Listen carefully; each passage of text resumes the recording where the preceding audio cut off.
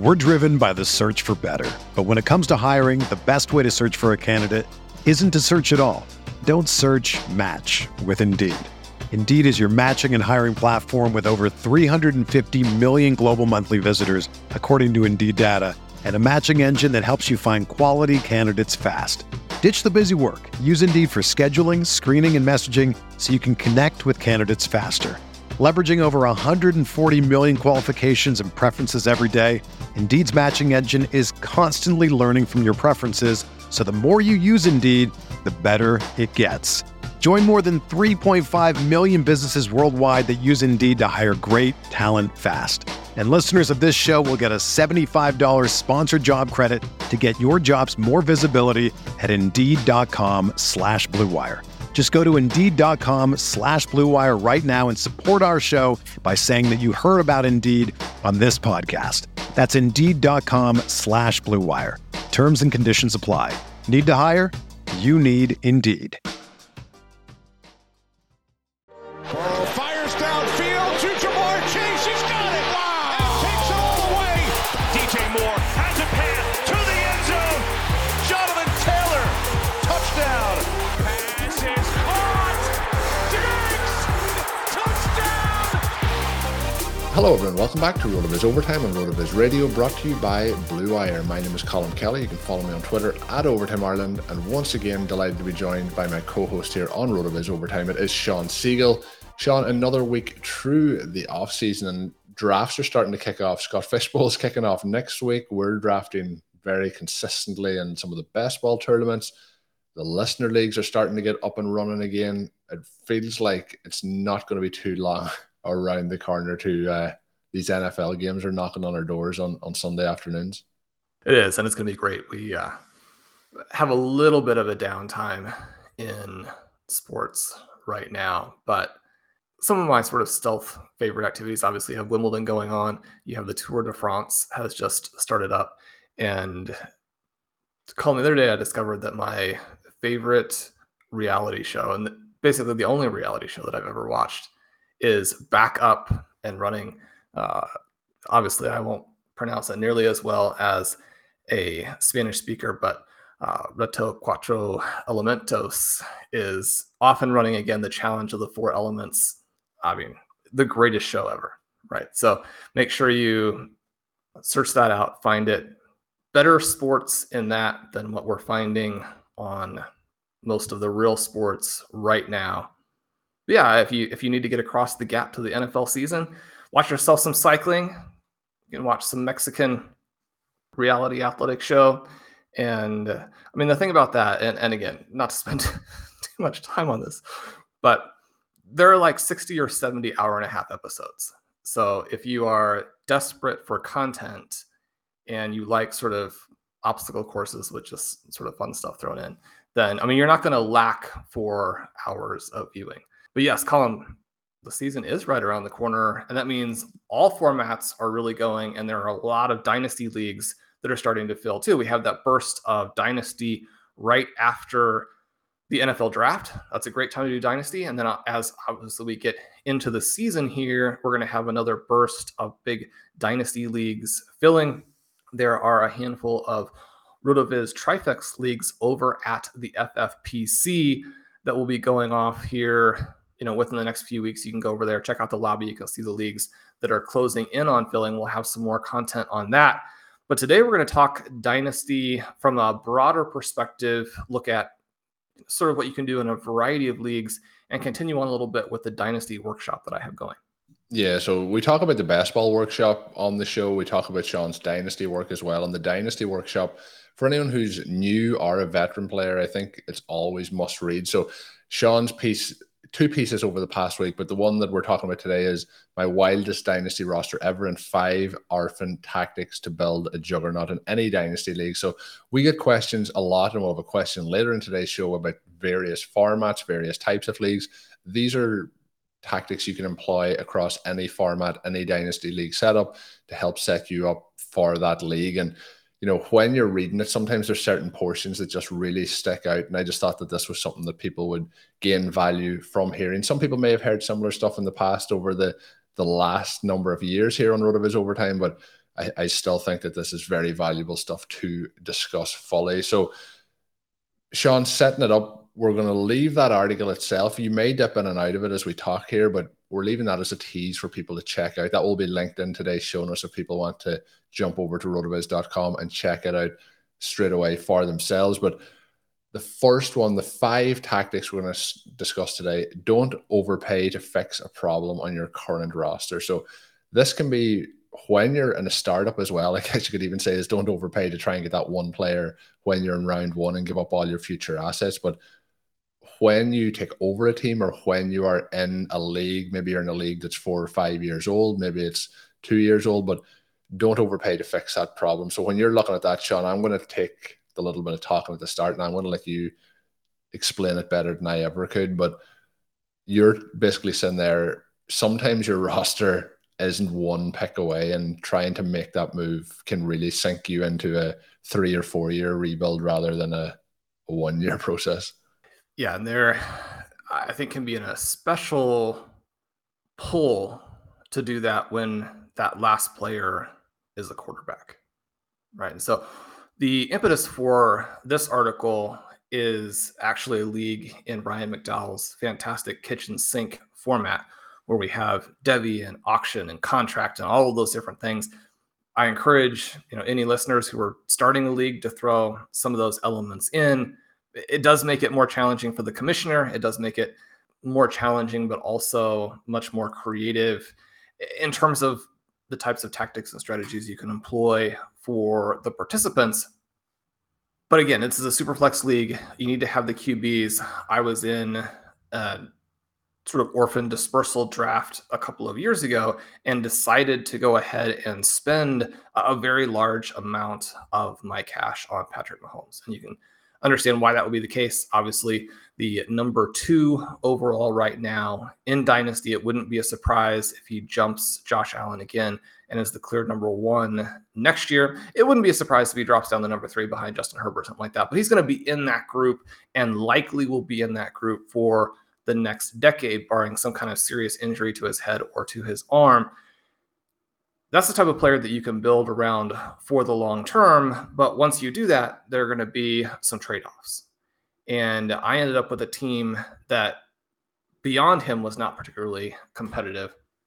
And so then you can either try and win with that team, or you can take every other player and sort of move out of those guys and build a lot more variety there.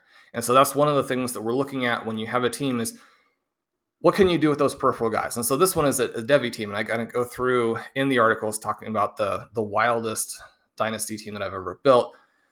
That format has 3 Devy slots per participant per year. And so you can add 3 of these college players to your roster, put them on the taxi squad. But you can use more of your spots than that if you trade for those slots. And so the last couple of years, I've actually traded for 11 and 12. So I have 23 collegiate players. And this is a little bit of a plug, too, for Travis May and the great work that he's done. If you want to get a sense of where these guys could go, now we know there's going to be a lot of movement in between every season, but we have 2-round rookie drafts up for 2023, 2024, 2025. You can kind of see where those players fit. And 18 of the 23 players right now would be within the top 18 picks in those next 3 drafts. And so we think a lot in terms of, okay, how can we build up all of these first round picks for the future?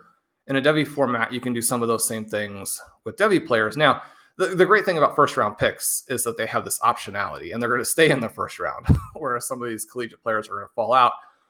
But there's also, because of that, more of a discount to where as they rise up as well, and you can control a little bit more in some ways. At least you get to choose who those players are, so they could also rise up. So instead of trading for, the 111, maybe you've actually got the 102 because it's your guy, and your guy ends up being higher up there. So that's one of the things that we're thinking through with this. You can go and you can get some of those specifics. But as we wrap back around to your point, it's very, very important to build out your team and think about your team in terms of trade value. Any move that you make that diminishes the overall trade value that your roster represents is going to put you in a much worse position as you move along, your team simply won't be as good. And this trade-off between, well, points now and points in the future and points now and trade value, that's going to work out in your favor as long as you go for the trade value, because the trade value is going to turn into points, and it's going to turn into points over a longer span of time. One of the interesting things that I've been seeing currently in drafts, I'm in multiple drafts right now in that RotoViz Triflex League over at the FFPC, is that I do hear from time to time from other managers who are wanting to make trades based on trade calculators that are out there. And number one, that's always tricky. One of the things we talk about a lot is you have to make a trade with the other person in your league, not with a computer or not with a formula. And you're trying to help them accomplish their objectives while they're trying to help you accomplish yours. But the other problem is that the trade calculators are going to give you misinformation in terms of how you can build that team to continue to build up your trade value. Now, sometimes, that'll work to your favor when drafters are selecting players who are not ranked properly. If we're looking at ADP, one of the things that you can go to right now, and we've mentioned a few times on the show, but our rankings are built in tiers, and those tiers will give you what we're thinking of in terms of trade value and future picks. And you can use that to see sort of what we see as ascending and descending. That's built off of research that I have done, that Blair Andrews has done, that Dave Caban has done. You'll see our rankings in there. Obviously, we've got a nice influence as well from former RotoViz writers like Patrick Corain, for example, who, I'm having a great time getting to draft right now. It's been one of the real sort of pleasures of the offseason. He's one of, the top 5, if not the top, 2 or 3 dynasty minds in the industry.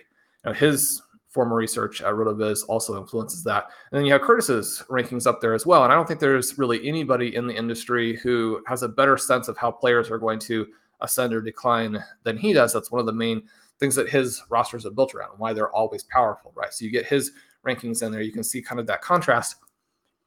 This idea of not overpaying to fix a spot is so important. And that can work out then in a variety of ways. In this league, I go through in the article and I explain how you can build this future juggernaut. And when the waves hit, then you're going to have a team that is almost impossible to beat. And we say almost impossible to beat. That basically means that you're going to finish in first place in the regular season. You're going to get a bye, and then you're going to have a good chance to win your title. But obviously people can upset you. Now, the more starting spots that you have, and if you have multiple quarterbacks and all those kinds of things, it can increase your chances. There's going to be less randomness, less luck involved with deeper teams. You're going to have all of those extra players that you can fill in. I mean, one of the teams that I had last season, for example, through a big chunk of the year, Jamar Chase is one of kind of the last guys, and he's in there in the championship round. Obviously ends up putting up the points that you need to win that title, right? But you want to be in that position to where the value is constantly ascending. But then the other part is that you don't know what's going to happen. You want to make the playoffs with these teams. You want to make it as many years as possible. And that Jamar Chase team was actually a team where Jimmy Garoppolo and Taylor Heineke were the 2 quarterbacks, the starter and the super flex. And even some weeks you'd be tempted to say, okay, I'm going to go with a non-QB in the super flex because of how deep this roster was. And I'm getting trades all the time to fill the QB position. And it was really a team where I was focusing on 2023. But after the first 4 or 5 weeks, it became very clear that it's going to be difficult to actually keep that team losing. And then as the course of the season goes along, it ends up moving into like 3rd or 4th place and then blows teams out through the playoffs and wins. Now, part of that is that in the one week you get the Higgins score, and the other week you get the Jamar Chase score.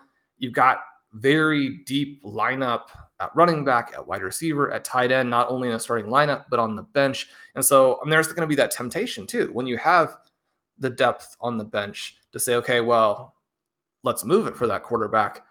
But again, it still has to be at a fair price, and it has to be at a price where you're going to have ascending trade value, because you don't know what's going to happen in the next year. You could win this year, which, based on good fortune, I did.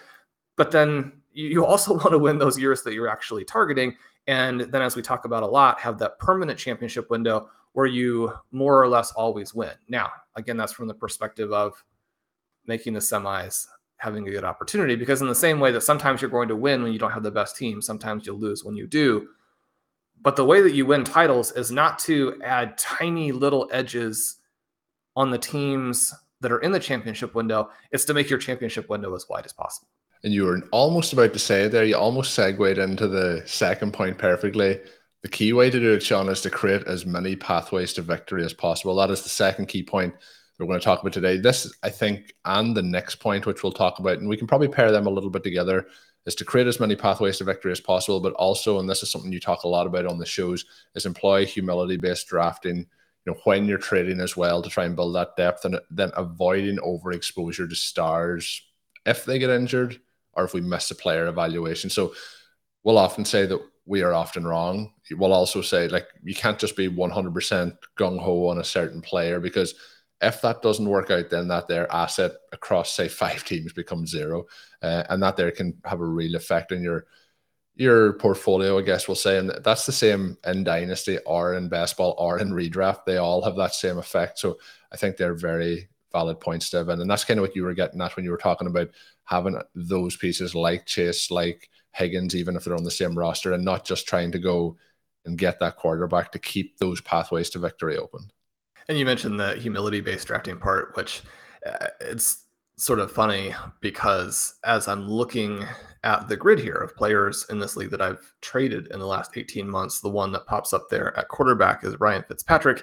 And obviously, if you're drafting Ryan Fitzpatrick, you better be humble with it, because this is someone who, even in Superflex, right, not an elite asset per se, but we were enthusiastic about him last year, moved to this Washington team that had players like Terry McLaurin. He was coming off a very good finish there in Miami. He's someone who had improved as he'd gotten older. He'd continued that gunslinger element while cutting down on turnovers. And so there was reason to be very enthusiastic. He was one of our late round targets.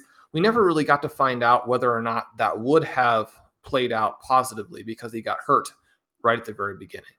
And that element of it you have exposure to with any player, but especially when you are building and you don't have enough overall talent, it's even more important to not have exposure to those injuries in terms of individual players, because then a roster that's already thin gets to be just catastrophically thin, to where there's nothing you can really do. You don't have any tradable pieces, and you're kind of sitting there thinking, well, I'm going to have some early picks in these drafts, but how many spots can you realistically replace over the course of 3 or 4 years if you have no players around them, right? So in a Superflex league, I landed him. I was excited about that.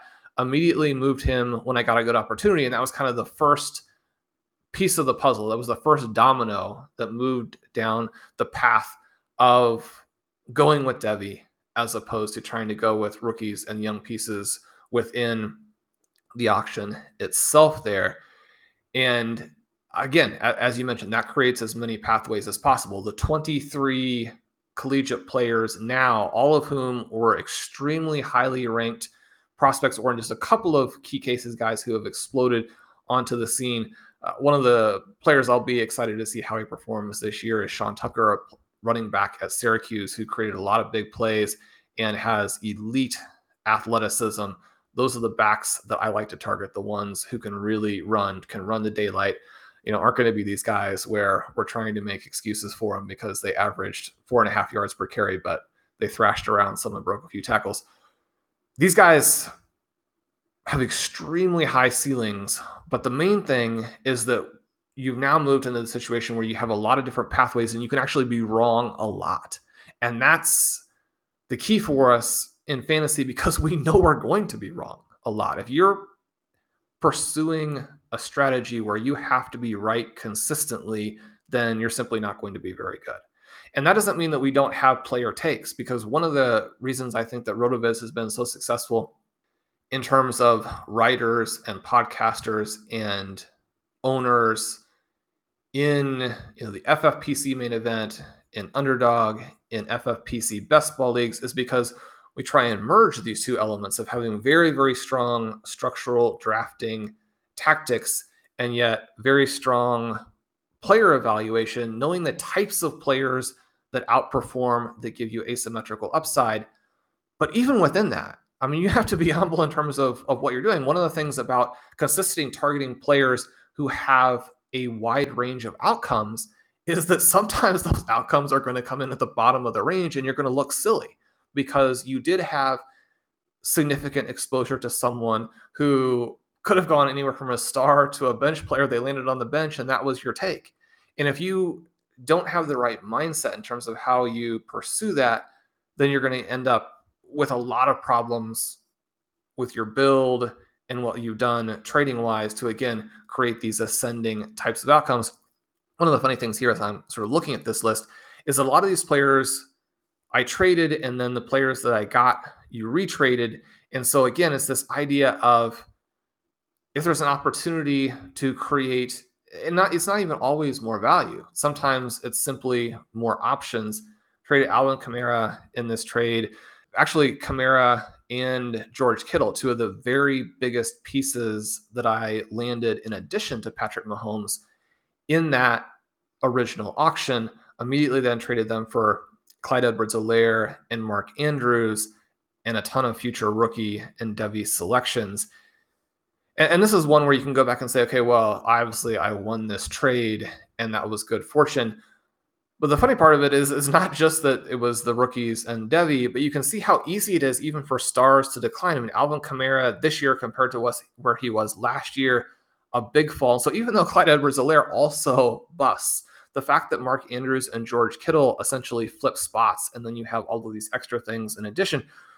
So one of the notes here, both in terms of creating as many pathways and employing humility-based drafting, is that in so many different environments, you see that drafters in a 2-for-1 or a 3-for-2 or a 4-for-2 want to get the best player in the deal.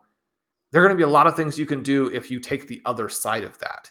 Now, again, you're going to be targeting specific player profiles, and some of those profiles, like with CEH, where it's very wide. I mean, he could have come out and done a little bit more like we saw from Jarrett McKinnon and then be a decent early down runner, score some touchdowns. And then at this point this season, he'd be going in the first round of redraft, and people would be saying, you know, he made it. He did it. That's obviously what the Chiefs were kind of betting on when they drafted him in the first place. That hasn't happened. And we're looking at prices along the way where even someone like myself and, you know, OT in general, who were not necessarily on the CEH bandwagon, in fact, we're skeptics, you still want to buy some of those lottery tickets or buy some of that option if it comes at the right price and within the context of the things you're doing. And one of the things that you see is even when you miss, you can hit the other part of it. I mean, Mark Andrews hitting and then the value of the rookie and the Devy means that you come out ahead regardless, because as you look into the future, you're going to have the ascending side of that trade, but you can also win in a big way because you can hit on someone like a Mark Andrews, and then obviously retraded Mark Andrews because, again, you want to be on that multiple side of things if you're in the building process. We're driven by the search for better, but when it comes to hiring, the best way to search for a candidate isn't to search at all. Don't search, match with Indeed. Indeed is your matching and hiring platform with over 350 million global monthly visitors, according to Indeed data, and a matching engine that helps you find quality candidates fast. Ditch the busy work. Use Indeed for scheduling, screening, and messaging so you can connect with candidates faster. Leveraging over 140 million qualifications and preferences every day, Indeed's matching engine is constantly learning from your preferences, so the more you use Indeed, the better it gets. Join more than 3.5 million businesses worldwide that use Indeed to hire great talent fast. And listeners of this show will get a $75 sponsored job credit to get your jobs more visibility at Indeed.com/Blue Wire. Just go to Indeed.com/Blue Wire right now and support our show by saying that you heard about Indeed on this podcast. That's Indeed.com/Blue Wire. Terms and conditions apply. Need to hire? You need Indeed.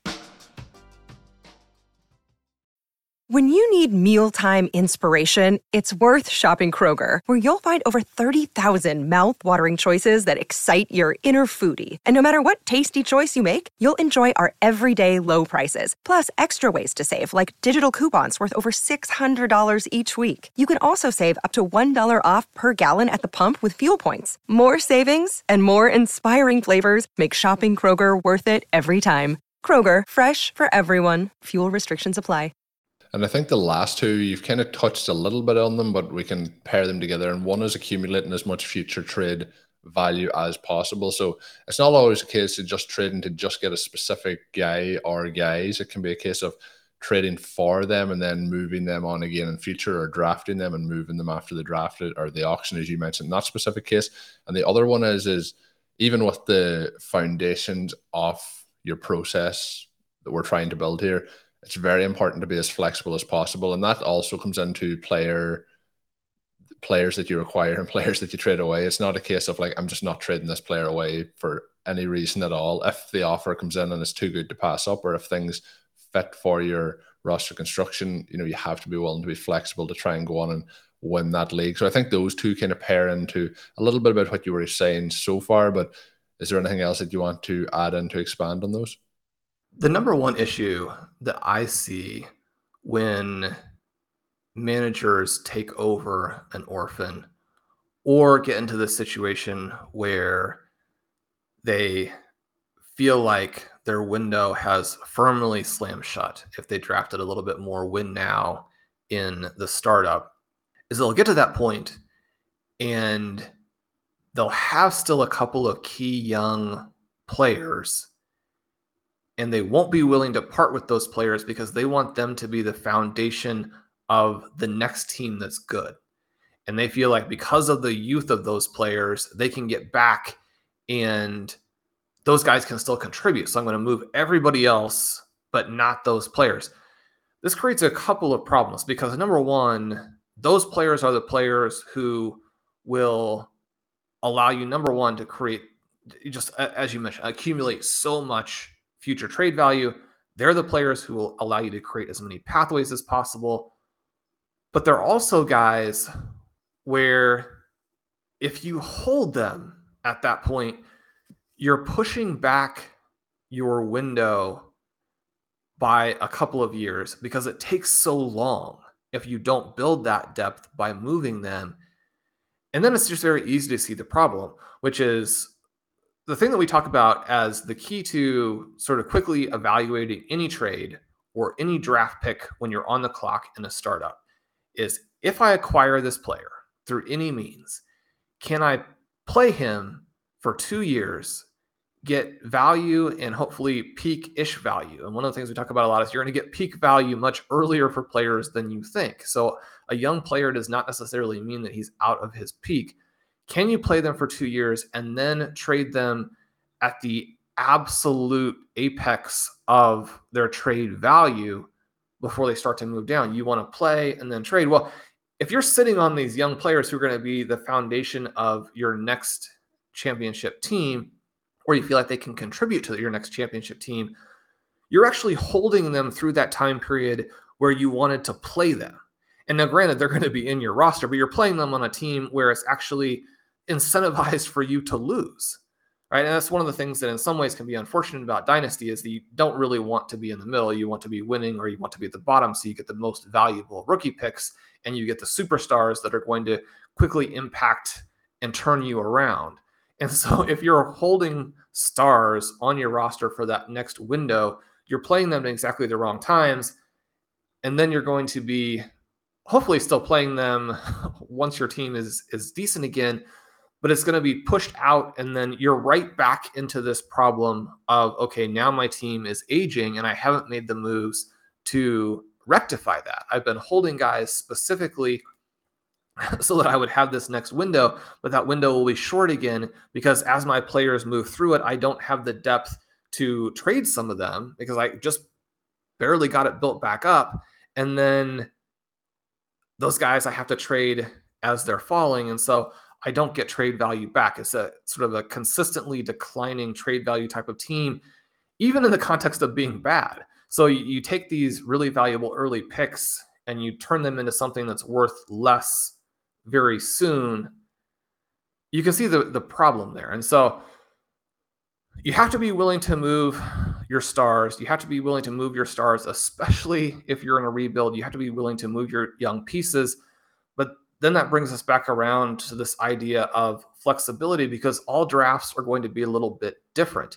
This particular one that I wrote about for the article, you have the Devi element of it and you have the contract element of it. But specifically, it's in a dispersal, and it's going to be one that can't compete right away, basically, regardless of what you do. Whereas in a startup, you could compete right away.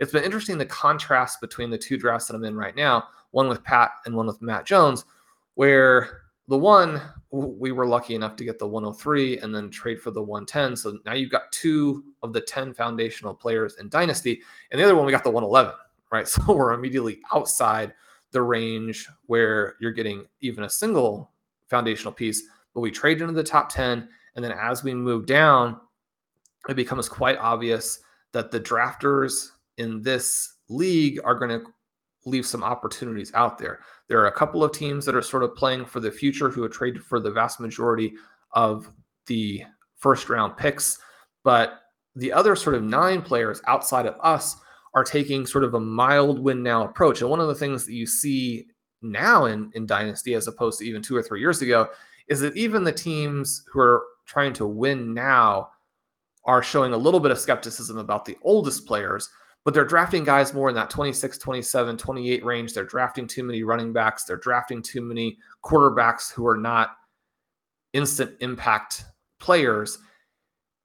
And those are very small mistakes, right? I wouldn't look at any of those individual picks and say, okay, that was catastrophic, or this player doesn't know what they're doing. I mean, these drafters know what they're doing. Generally speaking, they're creating solid teams, but the cumulative effect of that has been to allow a big chunk of the 2022 rookies, first round rookies, to fall to us at good prices. And then so suddenly, after trading in, getting Kyle Pitts, having Travis Etienne early, and even having CMC early, who's someone that we can do a lot with. He's a very flexible piece because he's the number 1 or number 2 overall player in fantasy. You can use him to win. You can use him to trade for even more as he plays. But then we have 3 or 4, and he'll end up being more than this. But all of the other players are either second-year or first-year players. This team is perfectly set up to be solid in the first year. And if everything hits, you could even go for the win with Christian McCaffrey. But one of the fun things about the triflex is that you have to win the constellation to get the 101. It's also very well set up to not make the playoffs, but get the 101. So then you have the 101, the 201, the 301. The reason to kind of go through that is, again, not that the specific league or the specific players that we're selecting matter, but you can see how flexibility in terms of how you go after it. The team that Pat and I have, could win the title this year. It has very, very young players, but when you start with a Justin Herbert and a Kyle Pitts and then are able to move that into a Breece Hall, and you end up with Christian McCaffrey in that one as well, plus all of these wide receivers, you have that flexibility. So you're going to try and create flexibility within every given roster, but then beyond that, you want to have the flexibility to think to yourself, well, what's the quickest way to create the permanent championship window given the situation that I'm in?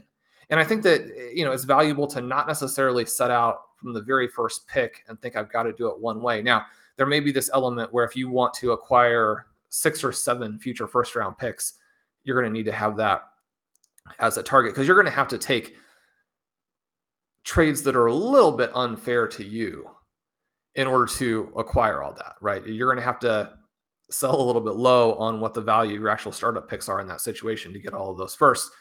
But flexibility within the drafts, and then flexibility with your overall mindset on the drafts. And that's something that we want to continue to emphasize, not only in Dynasty, but the other formats. One of the reasons that we kind of did the weird, wild, crazy, squirrely Superflex draft in our first listener league draft in the FFPC Superflex Best Ball Tournament was to, again, kind of emphasize this element of flexibility and trying to think through other ways to win, to make the logic of it work out. If you're going to do something a little bit different, how can you take the foundational concepts and apply them in a slightly different way, especially if you're in a league where a lot of participants are going to be not even necessarily always following everything you do. I mean, lots of the listeners have their own twist or tweak on our strategy, or even have a different strategy, but they know what our sort of tendencies are, and they have our board in many cases. And so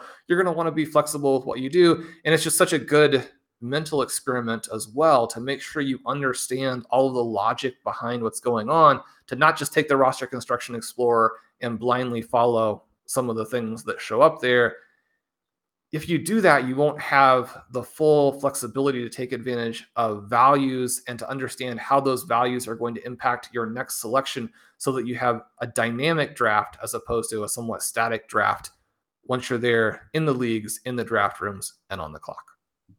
And the question that I mentioned earlier in the show that we are just going to touch on comes in from Aaron, and it is going to involve some flexibility. And he's talking about 14 team leagues, and they do pop up. The questions do come in from time to time, but sometimes dynasty leagues will be 10 team, 12 team, or 14 team. 12 team, definitely the more standard format. But he says, "Hi, Colin. I'm a new dynasty fantasy football player from the UK and a big fan of the Road of His podcast."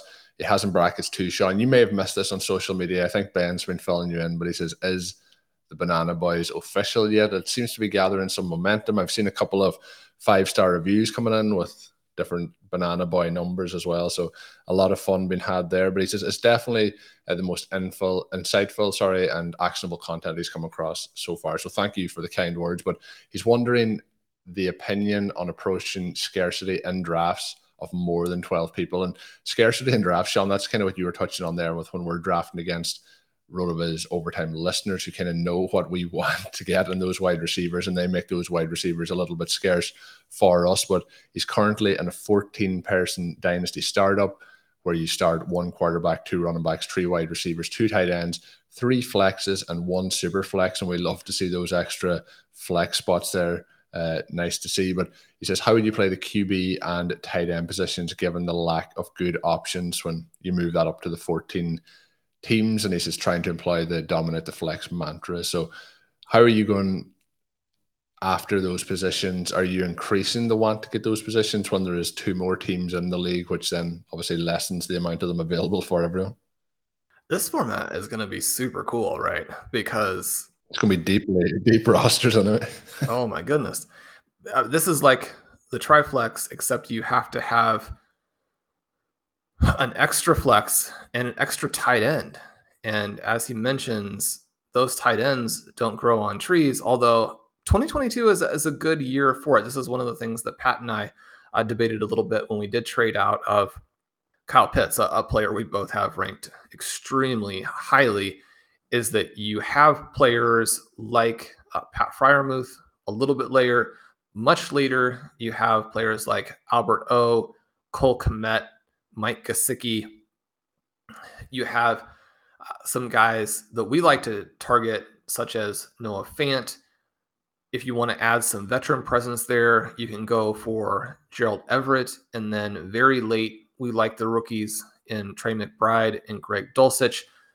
So this season, a little bit easier to do than I think a lot of seasons. And for me, it's tempting to target some of the later tight ends specifically because you have that option, and we have questions about the elite tight ends that we haven't necessarily had in some years. You have a couple of them in what may be very low volume passing offenses. You have a couple of them who are much older than you would like. That's specifically relevant to Dynasty. So I think those elements come into play. The QB is also an issue, especially when you go to 14, right? You just take that times 2. You already have 28. Ideally, you would have 3 viable quarterbacks there. And I think that one of the things that you're wanting to do in Superflex to not be so heavily loaded up on the top guys that you can't have impact players elsewhere, but you do still have things covered, is that ideally you're going to have one of the big 5, the big 6 there at QB, and then you're going to try and hit. And it can be difficult to thread the needle. It can be more difficult in a 14-team league because you don't necessarily get to pick very often. You can hit by runs that happen in between your picks, and you have no control over that. Obviously, you can try and trade in and out. In some drafts, that works extremely well. In some drafts, the other managers are somewhat reluctant. But if you can hit toward the end of a tier, so you pay the least for what is a player who maybe has a similar range to the players who went earlier. Again, trying to hit that tier can be difficult within that situation. But then for your third QB to have someone who is even wider in terms of the potential outcomes, Baker Mayfield, a very good target right now. I still think that the non-starting rookies, and that actually appears to include everybody, even Kenny Pickett, but all of those rookie QBs, if you can stash one of them, yeah, you're probably not going to hit, but at least you have that option there, and you have an option at a price that works. In this particular league, where you're probably starting 2 running backs and 6 wide receivers, creating that depth is important. So you want to hit that 1 running back early, maybe even hit 2 if people are sort of undervaluing them. One of the things that I have found to work in the Triflex leagues right now is that if you can go too early and then not take another running back until you're in round 14, 15, 16, that's something that works well. But you have to build that wide receiver foundation throughout the core of the draft. So those picks from rounds 3 to rounds 11, they have to be very, very heavy wide receiver. And they need to be young. We talk about that all the time, but in a 14-person as well, where you have more scarcity across the board and the starting lineups are going to be weaker for everyone. And you're talking about some of those flex position players being very, iffy in terms of what they can actually contribute to a starting lineup. You need your players to hold their value so that as you move into future rookie drafts, you're building depth while other people are replacing starters and are really just trying to tread water. So from that perspective, again, at 14-person, even more in 12, you have to exert the extreme discipline to stay young. Yeah, and with it as well, it doesn't say that it's tight end premium. Tight ends are at a premium, but it doesn't say tight end premium. But the other thing there is, like, if we say there is 5 to 6 elite tight ends, well, across those 14 teams, less than half of the teams are going to be able to have that. So maybe could lessen, if you get the tier below that. But you can start, like with the 3 flexes, you can start 6 wide receivers in this. Like, so Sean was saying, going heavy after the wide receiver positions could be the position that you're able to gain that advantage over the other spots on the roster. But good question there coming in from Aaron. Thanks for sending that one along our way. The article we talked about in today's show is one of Sean's recent pieces up on rotoviz.com. It will be linked in today's show notes. If you're not already signed up to a Rotoviz NFL Pass, you can save yourself 10% as a loyal podcast listener using the code RVRadio2022 at checkout. That'll save you 10% off a 1-year Rotoviz subscription and get you access to all of the content and tools up on the site. And just Sean, when we're on content and tools, I did a underdog draft over on the Rotoviz YouTube channel this week, and the Best Ball Mini a tree on Tuesday with Derek Brown of Fantasy Pros and Zachary Kruger. And up on the website, Sean, we should tease this. The underdog ADP is now available up on the Rotoviz website. You can filter it by position. You can chart it. You can see the risers and fallers. And the change in ADP is on the page right beside each and every player. So you can see how things are playing out. So that is up on the website, one of the tools available there as well. That is going to do it for today's edition of the show. We will have our Thursday podcast or Saturday podcast. We may sneak in an additional podcast or two over the next couple of weeks, so make sure you're subscribed to the Rotoviz Overtime podcast feed. We may have another listener league on the horizon as well. If you're interested in playing against me and Sean over at the FFPC, let me know on Twitter at Overtime Ireland, or you can send an email at rotovizradio@gmail.com. But that is going to do it for today's episode. My name is Colin Kelly. Of course, my co-host is Sean Siegel. You can check out all Sean's work up on rotoviz.com. Until we're back with another show, have a good one. Thank you for listening to Overtime on Rotoviz Radio. Please rate and review the Rotoviz Radio podcast on iTunes or your favorite podcast app. You can contact us via email at rotovizradio@gmail.com. Follow us on Twitter at Rotoviz Radio. And remember, you can always support the pod by subscribing to Rotoviz with a discount through the Rotoviz Radio homepage, rotoviz.com/podcast.